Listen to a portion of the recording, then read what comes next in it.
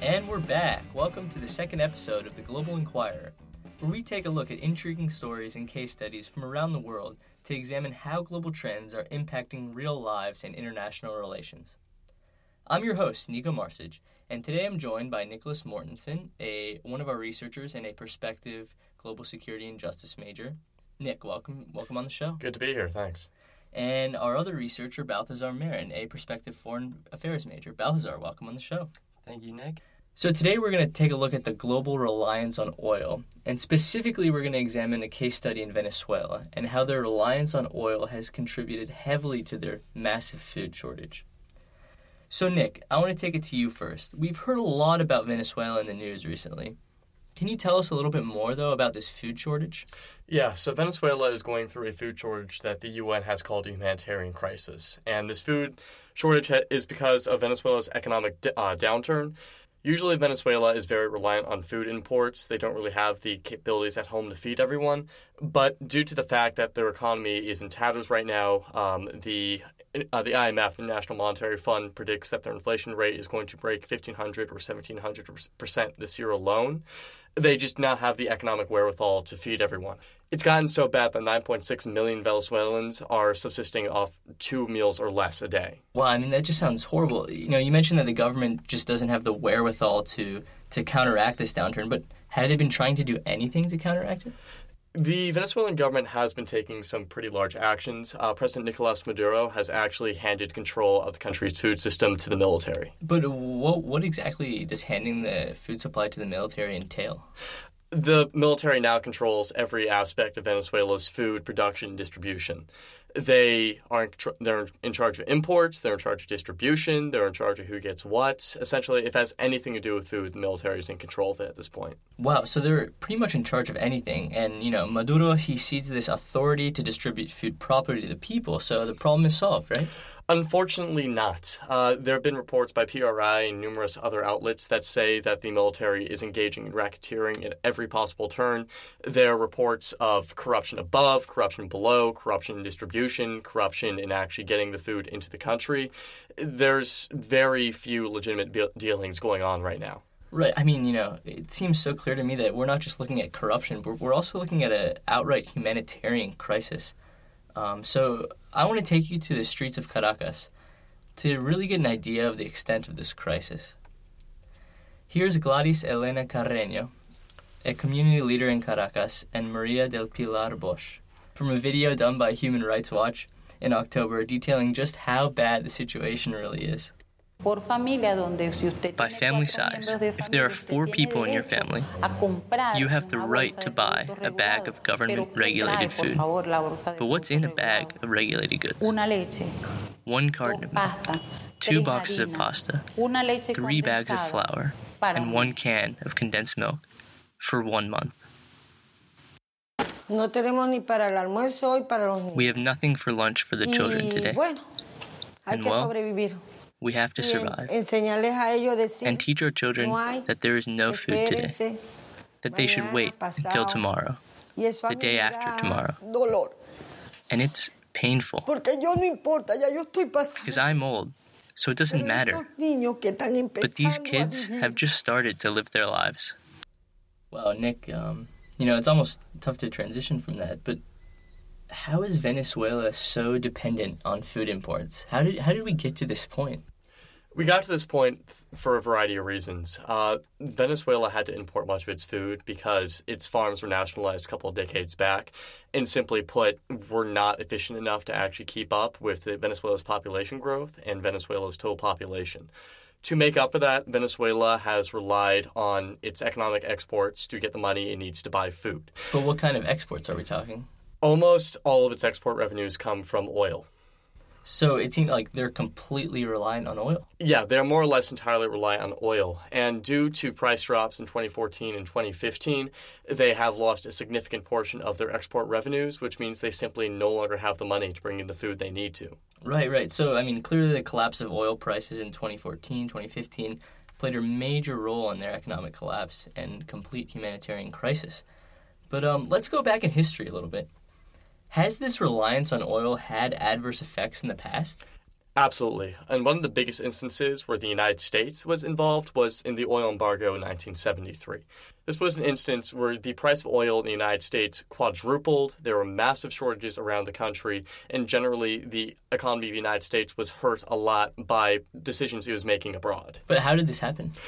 The oil embargo happened because the United States decided to back Israel in the Arab-Israeli War in 1973. And in retaliation, OPEC refused to export oil to the United States. What is OPEC?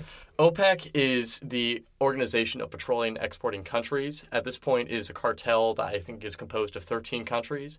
But in 1973, it was composed of 6 primarily Arab Gulf states. So how did they completely drive prices to the roof? So prices are determined by how supply and demand interact. And during this oil embargo, the demand for oil in the United States was incredibly high. We used it in pretty much every facet of our life. Transportation, manufacturing, domestic purposes, everyone needed it. Demand was still high. Supply hit the floor. And just because of that, the prices quadrupled almost immediately.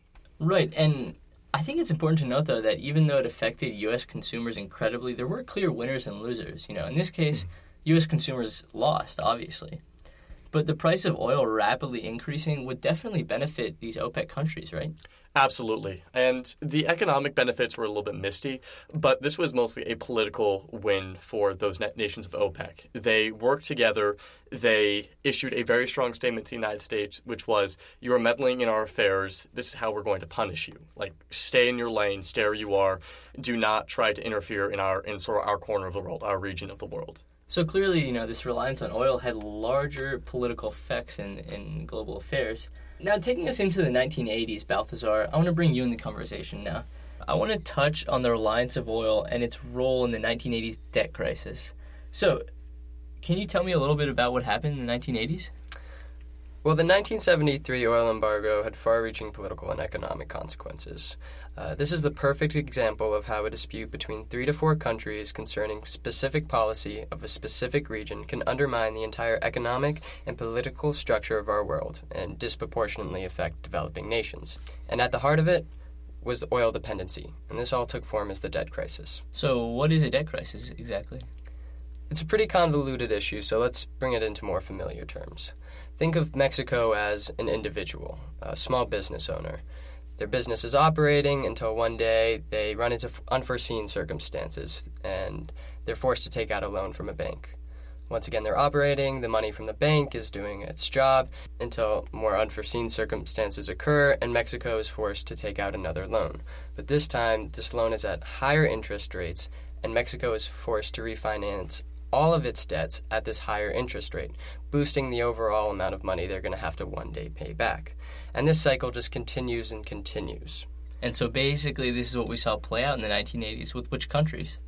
Exactly. It disproportionately affected developing nations. Latin American nations were the first to go, followed by African nations and just all other developing nations. So we know that all these countries defaulted on their debts. But what was the exact role of oil in this crisis? Well, the mechanisms of the debt crisis were well in place before 1973. When oil prices skyrocketed, countries were forced to borrow even more money. When oil prices go up, you can't simply say we're not going to use oil anymore. You have to. It's an integral part of every economy, especially during the 1970s, the 1980s. So they were just forced to borrow more and more, which really fueled the whole debt crisis. So before we talked about these clear winners and losers, in 1973, U.S. consumers lost while OPEC countries won. It's pretty obvious to me that, these developing countries like Mexico, in this case, who you had mentioned, lost. But who were the winners? Well, it's hard to say there were any winners. It was a real lose-lose situation. Mexico is losing because, they don't have any money, nor do they have access to borrow money to support their economy, pay their workers, import food. But the banks in the Western nations were also in a poor fiscal situation. Not only were they going to lose the initial investment they made, but they weren't going to make back any of the interest. So in both sides, they're going to lose. Now, on an individual level, with a small business owner, this would be fine for the bank. They'd simply be able to absorb the loss, and the individual would go into bankruptcy. But on such a wide global scale, with millions, billions of dollars at stake, a bank simply can't afford to take that loss. And If they were to fully default, then the bank would be put in a terrible situation. So instead, they refinanced these loans and implemented specific policies that these countries had to enact. And this was known as the global debt regime. Right, so it's clear in this case that, in the 1970s and the 1980s, this reliance on oil had massive political ramifications. And now bringing us back into the modern context and how the reliance of oil is still playing out to this day, really. What actually drove the drop in oil prices in 2014? Well, this mirrors the 1973 oil embargo, but in an opposite way. Rather than curbing oil production, Saudi Arabia has decided to saturate the market, driving prices to all-time lows from $106 per barrel to $46 per barrel. But why would Saudi Arabia want to do that? So this was a long-term economic goal for Saudi Arabia to crowd the American oil industry out of the market. Since 2005, when oil dependency peaked in America, there have been these patriotic cries of oil independency. We want to get away from these volatile regions which produce our oil.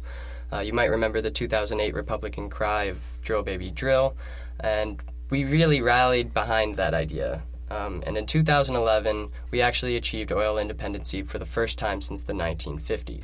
Nick, I want to bring you back into the conversation. How did the U.S., actually become oil independent?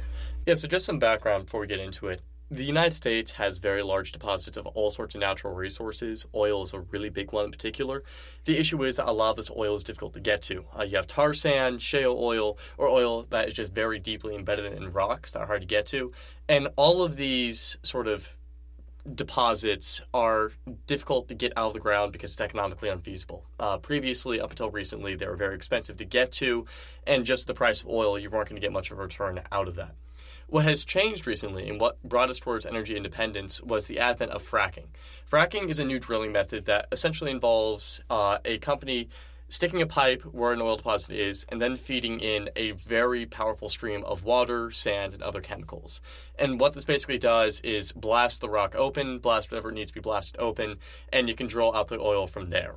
And this method has been revolutionary for the United States. It has opened up a lot of oil deposits that we wouldn't have otherwise been able to access, and has brought us closer to that energy independence, which we have just attained recently. So the U.S. finds these incredible oil deposits in fracking, and there in turn, Saudi Arabia decides to saturate the market, which completely drives oil prices down. Absolutely.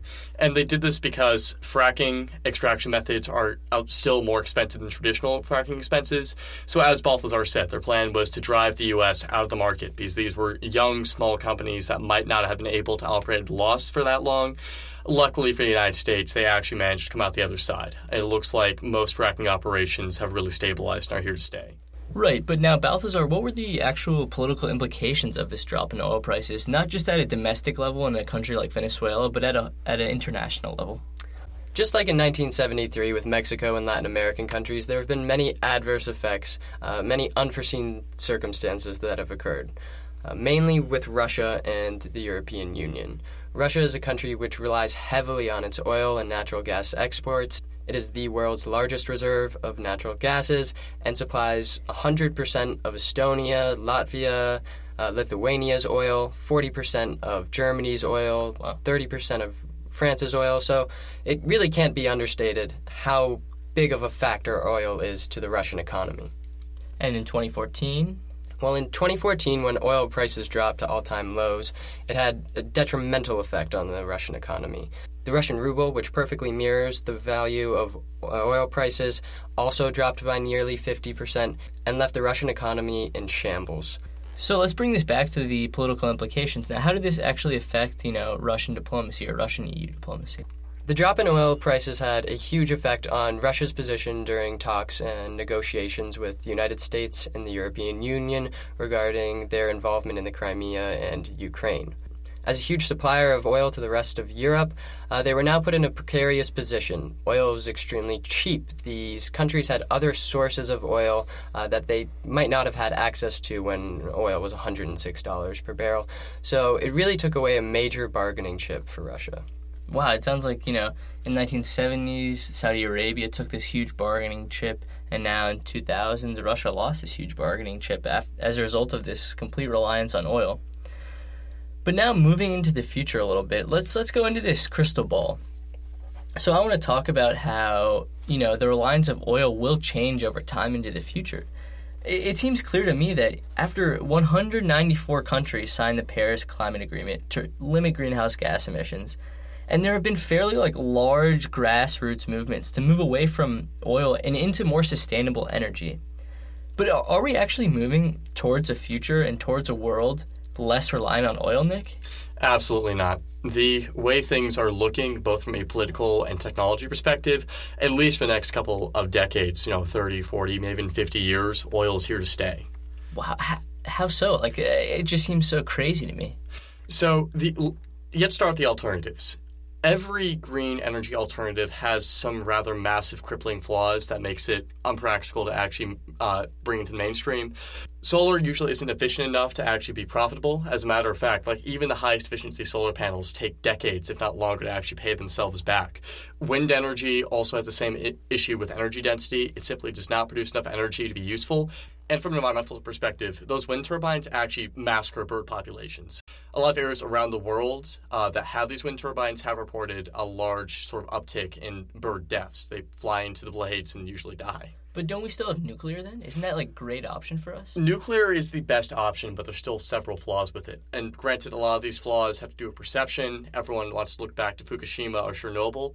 But just from a logistical perspective, to actually replace our energy production entirely with nuclear, we would need to commission hundreds of nuclear reactors every year for a very long time. And that brings up a lot of economic and security issues as well. Thanks, Nick. That was a pretty grim analysis there. But, you're telling me that when I see all these green commercials from ExxonMobil and BP with their environmental scientists, is that all? You're telling me that's all a complete farce? Unfortunately, like my friend here, I'm going to have to take a pretty pessimistic view. These PR campaigns, we've seen them time and time again. We saw them in 1989 with the Valdez oil spill from ExxonMobil. We saw it in 2010 from the BP spill. Anytime there's a major disaster, the American public is starting to look unfavorably upon the oil industry. They come out with these green commercials, all this whoop-de-doo, and it really amounts to nothing. The political control that these huge companies have over our system is it's really quite scary. Pretty much the most damning thing I've ever seen come out of the whole oil industry debate. In the 1990s, Bill Clinton signed the Kyoto Protocol, which was, much like the Paris Agreements, a real landmark watershed moment for environmental policy. But when 2000 rolled around and George Bush was elected president, he ultimately withdrew the Americans' acceptance and approval of this bill. And under the Freedom of Information Act, we've been able to see communiques between the president's office and the GCC, which is the Global Climate Coalition, which is a big farce, really, a company created by ExxonMobil's, and the CEO, ExxonMobil's, the board is all ExxonMobil members. And these communications between the two read out, POTUS, President of the United States, rejected Kyoto in part based on input from you, the Global Climate Coalition. And really, there's nothing more damning that I've ever seen. Well, it's a pretty damning conclusion. Last week we ended the podcast with complete ambiguity, and this week we're ending about as grim as you can get. I just want to temper what Balthazar said with, though even I said for the next 30 to 40 years, oil is here to stay just because of what conditions are looking like on the ground. That doesn't mean things cannot change. Technologies can improve, political situations can change, and economic drivers can also change as well. We've seen OPEC begin to lose some influence because of the rise of U.S. fracking. What isn't there to say that there's going to be some development which makes an alternate energy source or some other provider a lot more alluring or attractive to the average consumer? We can look a little ahead into the short term, but long term, anything can happen. I don't want to sort of draw that complete doom and gloom perspective that some might want to do. I have to say, Nick, ending on that a little bit more optimistic conclusion sounds a little bit better for us. And all right, well, that's it for our episode today. I want to thank you, Balthazar and Nick, for coming on. And we'd love to hear your feedback, too. Do you think that the U.S. will continue to rely on oil in the future? And does it really matter that we rely on oil? While you're at it, you can go ahead and follow us on Twitter at _Global Inquirer, like us on Facebook, and let us know what you think. We are now on iTunes, so you can check us out there, too. And here's a last quick shout out to the Odyssey, a local Charlottesville band who you heard here today. And I'll leave you with them. See you next time.